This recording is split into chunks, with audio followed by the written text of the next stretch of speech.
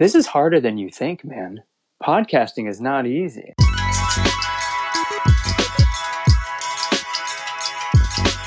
Hello and welcome to Basket Bubble, the podcast about the NBA and life inside the Walt Disney World bubble. My name is Matthew Moore, and I am joined, as always, by my beloved co-host, Bodie. How are you doing this evening? I'm doing well, Matthew. How are you? I am doing fantastic. I am as close as I will probably ever be, and probably ought to be, to the NBA bubble for the next week. I am at a very COVID-friendly, safe, beautiful private condominium in the panhandle of Florida. I'm not going to disclose my location in case somebody wants to come and find me, but I am here, I am safe, and I am enjoying some sunshine and some ocean.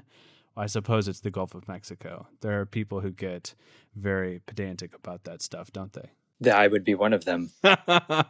Well, that's why I made sure to clarify that. So I'm here in beautiful Florida for the next week, and I am excited to be enjoying some sunshine and enjoying some real live basketball. These games, they matter mostly, right? And so it's been really fun to watch the basketball seeding games start up.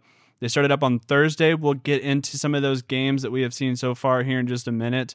But as always, we want to start with the news. So first thing I want to talk about here, if you have tuned into any of these games or you have seen on Twitter, something you may have noticed is that some of the players have decided to use the backs of their jerseys as an opportunity to make a statement.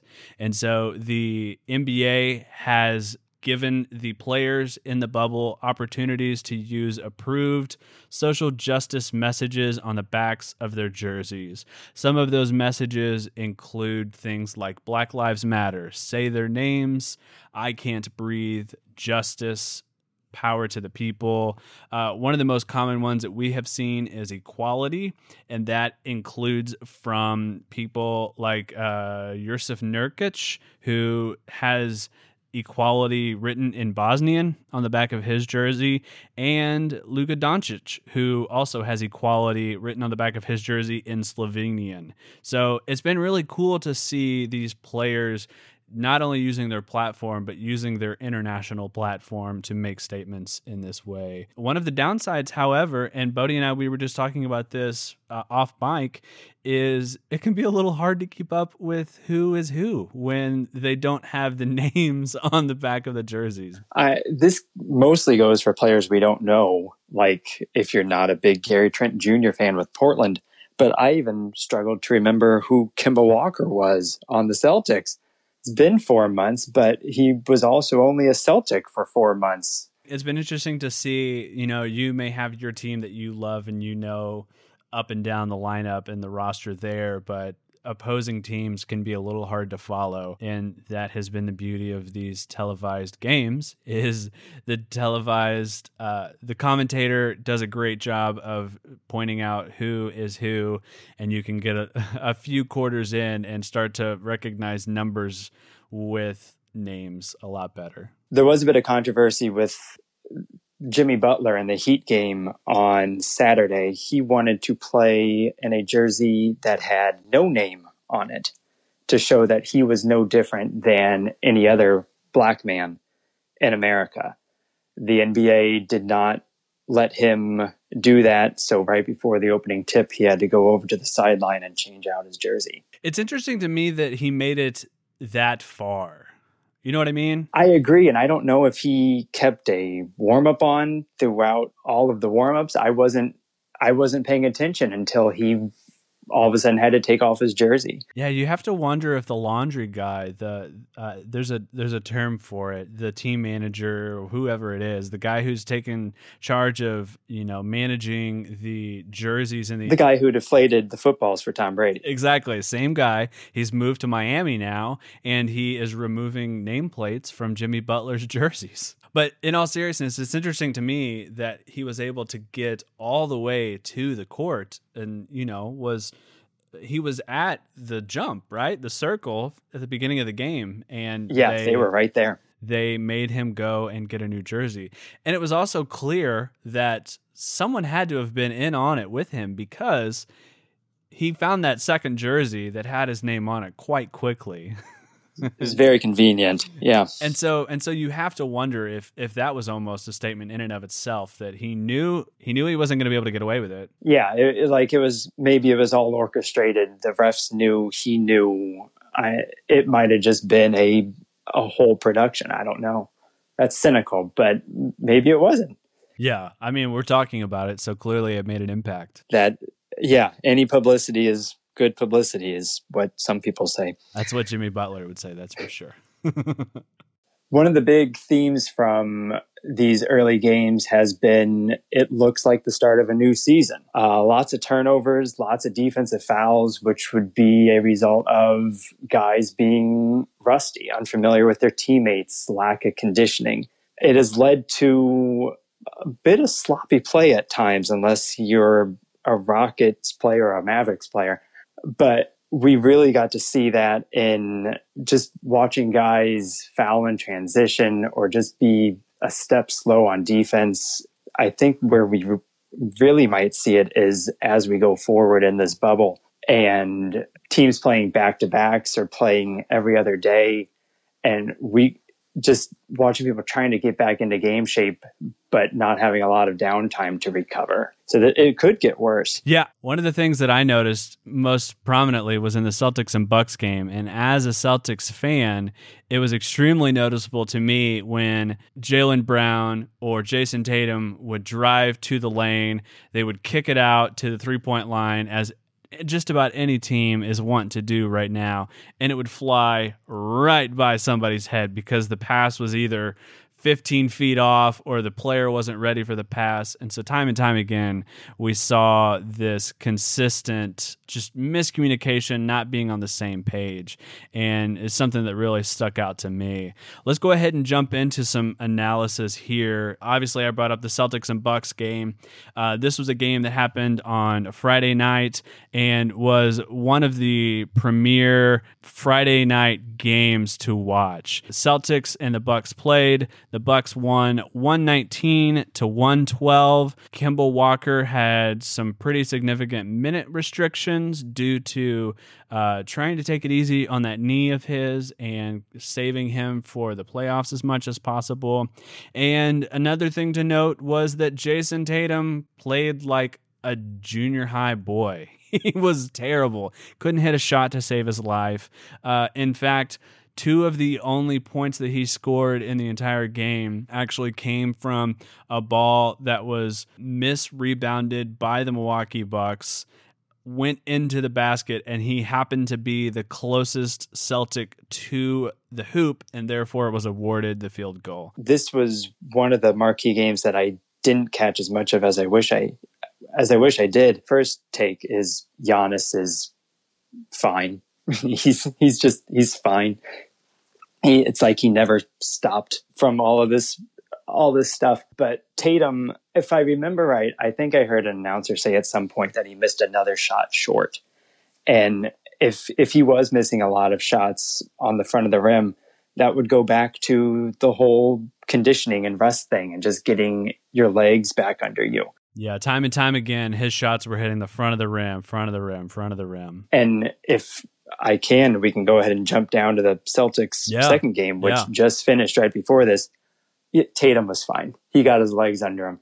He was firing from everywhere, and he and Jaylen Brown looked uber athletic and fine in that game. And Kemba got a little more playing time. If he can play on that knee, the Celtics are going to be very formidable in the East. Yeah, Tatum had 31 points in the game that just ended just a few minutes before we started recording. We're recording Sunday, August 2nd, 5:30. Game just finished up. Tatum had 31 points in this game. Jaylen Brown had 30 points, and 16 of those were in the fourth quarter. Jaylen Brown looked great. Jason Tatum's passing was much sharper, and it was one of those things where it looked like we were back at the beginning of the season. Now, one other thing I took from the Celtics, Gordon Hayward grew a mustache. Yes. And it makes him look like Kip from Napoleon Dynamite. Yes. We'll have to get Danae back for that one. Yes. Let's jump back to, let's look at Clippers versus Lakers. This was kind of pinned as the go-to series to see in the West. Clippers versus Lakers. Lakers won this game 103-101. LeBron James and Anthony Davis combined for 50 points in this one. I didn't get to see much of this game, Bodie. Do you have thoughts on some analysis on this one? So a lot of what we can take from this is that these two teams really, really wanted to beat each other. They played one of the last games before the season had to shut down back in March. And every game they've played this year has been like a playoff series, which is what we expect it to be come late, whatever month the playoffs are now. The caveat to this game was, one, it was the first game back for everybody, so you can only take so much. But two, the Clippers did not have their two sixth man of the year candidates in Montrezl Harrell and then Lou Williams, who is still in a very magical quarantine somewhere. He's wing deep in that hotel room right now. Many, many wings. Well, let's stick with the Lakers here. The Lakers played just on Saturday night. They played the Toronto Raptors, who both of these teams are looking at their second game with the Lakers and the Raptors matchup. And we had talked the past two episodes of this show, we had talked about how the Raptors do not have a standout star, that in order to really make it to the finals, you need a standout star. And I think Kyle Lowry heard our podcast and gave us a big middle finger because he came to play last night. He had 33 points, 14 rebounds, which is a career high for him, 6 assists. In the after game, in the post game, I saw a video on Twitter. He was fooling around. Somebody was getting interviewed. I think Pascal Siakam was getting interviewed in the post game, and he came up behind and was doing a little dance and was just on top of the world. And you can tell that he's excited to be the new star of this team. I might have said this on an earlier podcast or with friends somewhere off air, but if the Raptors are going to win the finals or get past Milwaukee, it would be a very 2004 Pistons type performance. Yes. Where it's just a bunch of very, very good players who have played together for a while, know what they're doing defensively, and then having different players be that star for that game. And Lowry showed even last year in the finals against Golden State in Game 6, he was the player until Kawhi got himself going. Yeah, it's been interesting to see Kyle Lowry kind of stepping into that role and really taking charge when it really matters. Pascal Siakam last year won Most Improved for the Toronto Raptors. It would have seemed that earlier in the season, he was to become the new star for this team, and he certainly has been playing well, but Kyle Lowry is certainly doing his best to make this team the juggernaut that it really needs to be to get past those Milwaukee Bucks. Bodie, when we think about the Milwaukee Bucks, the thing that seems to be halting everyone, literally Eastern and Western Conference, is how do you stop Giannis? When we think about the Eastern Conference, is there really anyone who stands a chance to put a halt to Giannis taking over like he did in the fourth quarter against this Celtics team? Well, I would have said Boston had a chance because they have all those wings, and maybe over a 7-game series, they can figure something out. Not a lot of encouragement from that first game. But the other two teams that could are Toronto because of that system, and they have Pascal Siakam and OG Anunoby. And then the Miami Heat, who are playing well and not too far behind Boston for the 3 seed. I think both teams would rather be the 3 and not have to face Milwaukee in the second round. But whoever ends up in that 4 seed, if they make it through the first round, they'll have people to throw at Giannis. Miami has Bam Adebayo their center, who is very well suited to guard Giannis. Yeah, one team that I think of a lot is the Philadelphia 76ers. It's a team that we've mentioned a few times in the past. They played on Saturday night and lost to the Indiana Pacers 127-121. They are really trying to build their lineup to be, in my opinion, a Giannis stopping team. You have to wonder, does Al Horford stand a chance? Does Joel Embiid stand a chance to really put a halt to what Giannis is powering through there in the Eastern Conference? You're right. That was an oversight by me. And maybe just because Philly's been kind of disheartening all year. But Embiid, along with Adebayo in Miami, they are probably the two best individual players to guard Giannis. And then Horford defended him fairly well in the playoffs in the past. It didn't work for a whole series, but if you can just get 15 minutes a game or so of decent defense from a bench guy, that could be the difference. Well, and you have to wonder too with Philadelphia's depth that they have. They can throw Al Horford out there for 15 minutes at a time and almost do a platoon style defense against him to try and stop that. When we look at the West, one of the things that I had seen from folks who were inside the bubble, reporters and journalists who were watching practices, they talked about how one of the concerns for them was Kawhi Leonard. He wasn't shooting very well in the scrimmages. He wasn't shooting very well in his practices. Do we worry about if Kawhi Leonard has an off night? Are they still going to be able to win? It doesn't look like that was the case against the Lakers on Friday night. I would say with the depth that they have, and that's why they got Paul George to make up for that. But so far with this restart, again, going back to not having Lou Williams, being rusty, I would say that's less cause for concern now. But if Kawhi is hobbled as we go forward, and he does have a degenerative knee issue that was greatly affecting him deep into the playoffs last year, to where he had to basically rest in the middle of games while he was still out there. They couldn't afford to take him out, so he had to find ways to find his rest on the court. It was just affecting him way too much.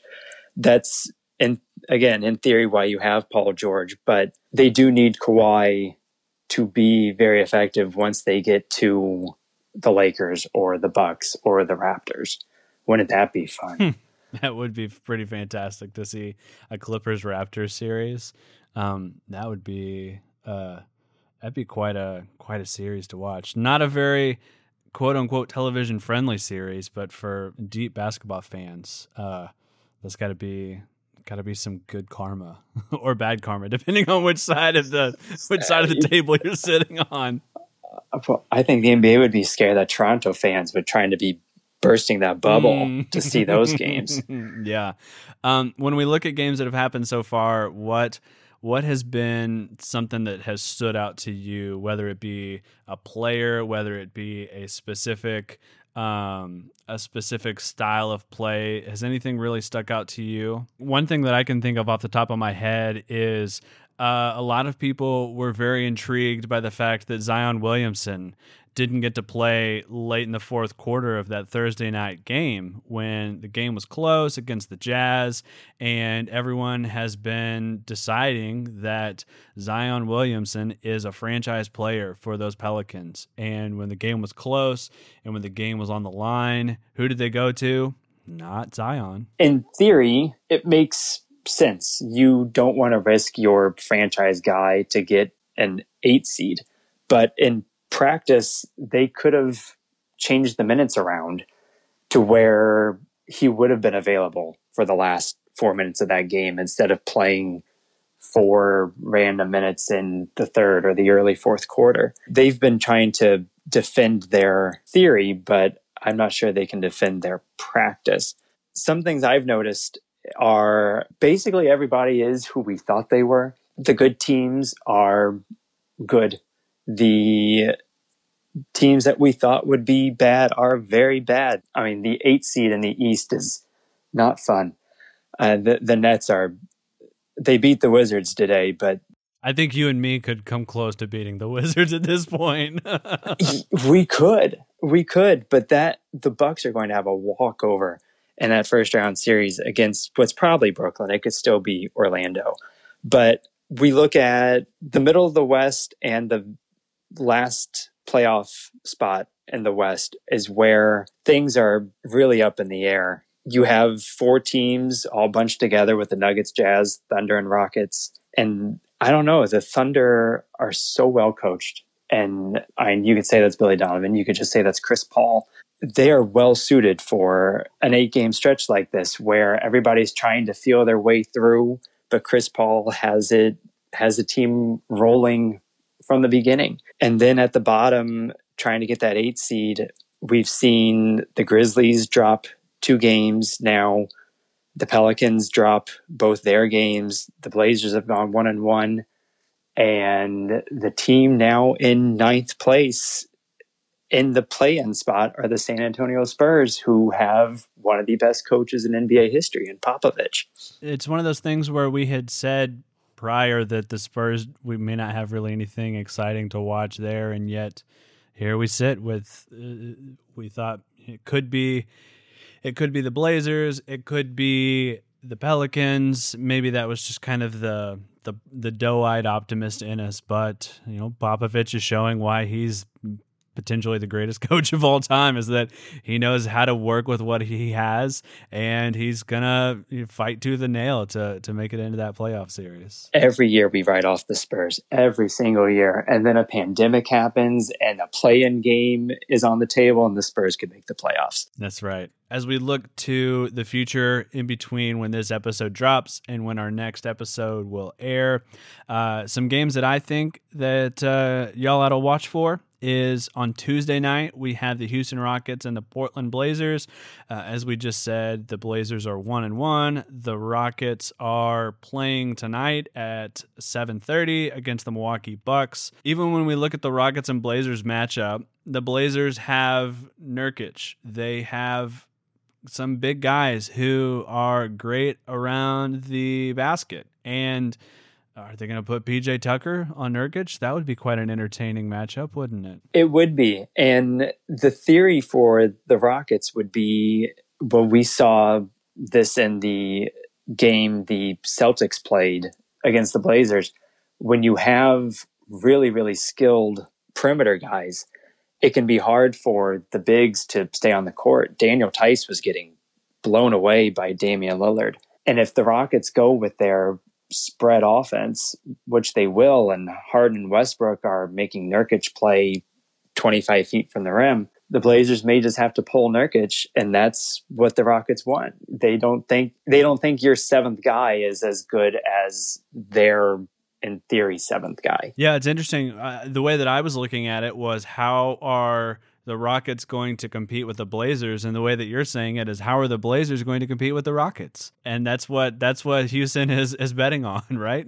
That is what they're betting on, which makes, we don't have a lot of stylistic differences in the NBA anymore, but the Rockets have forced a stylistic difference on every single game. Other games to watch for this week include Los Angeles Clippers and the Dallas Mavericks on Thursday night. I believe, correct me if I'm wrong, Bodie, Lou Williams will be back by this point. Does that sound right?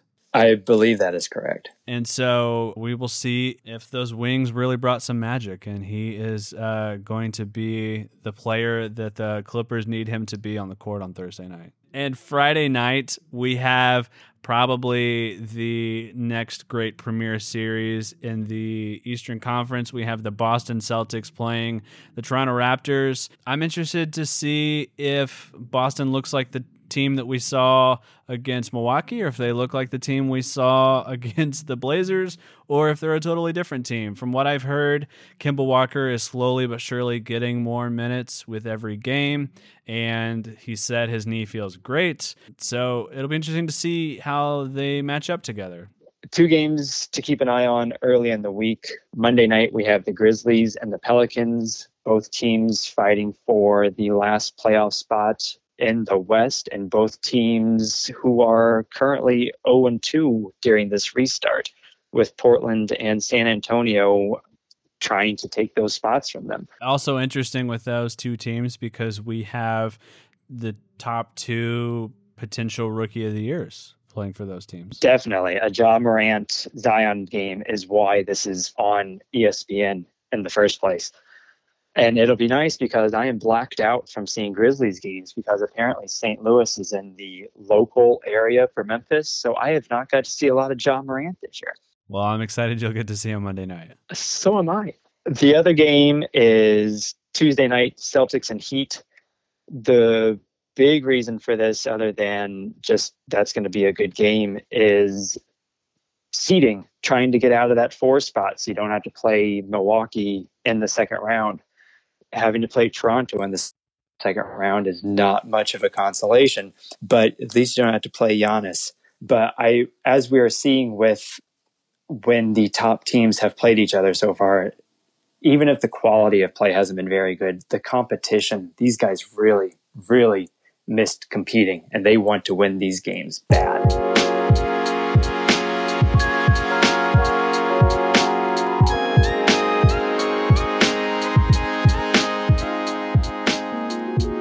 And now it's that time of the week where we thank COVID for reminding us of something that we had forgotten we enjoyed so much.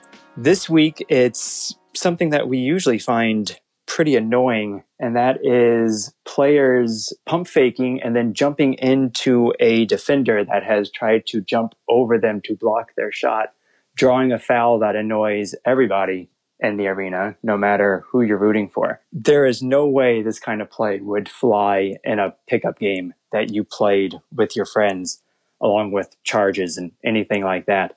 But there's something oddly, not beautiful, but just like, oh yeah, I miss getting annoyed by this and rip through moves. And there's a skill to being annoying.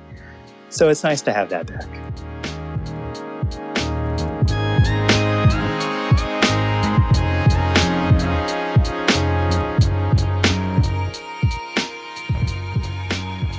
Now, finally, we're at last possession. One of the questions that has been coming through my mind time and time again when I think about having basketball inside of this bubble, for me, has been seeing what other teams and what other leagues are trying to do. When we look at the MLB, we have seen COVID cases going from Miami to St. Louis. NHL is doing a few different bubble campuses. But in the NBA, as we all know, they are sitting inside this one circle in Walt Disney World in Orlando. And so when I imagine myself being stuck in one place for 3 months, I think to myself, how in the world am I going to find any sense of normalcy?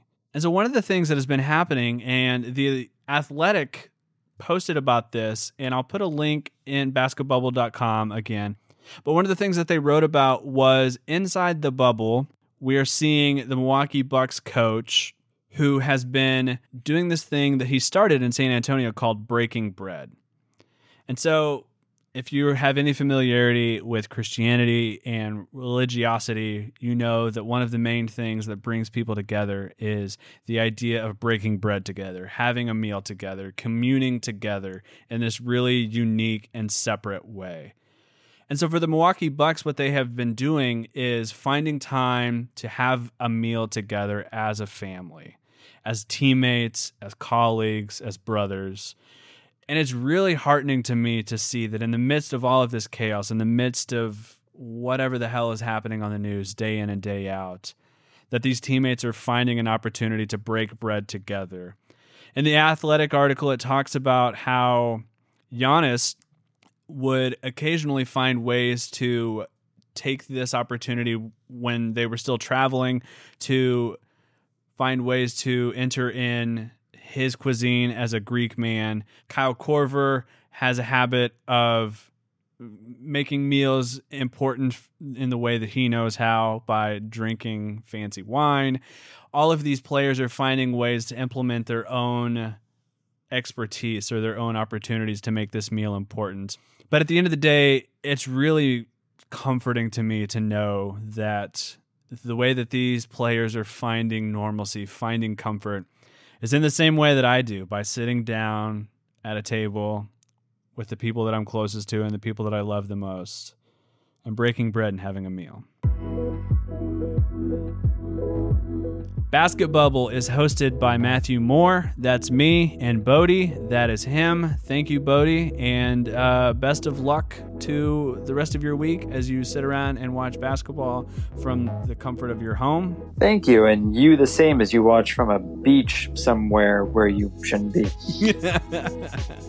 Our theme song is by Bad Snacks. Join us next week as we talk more seeding games and whatever other drama comes forward in the next few days. Stay safe out there, Bubbletonians. We'll see you next week.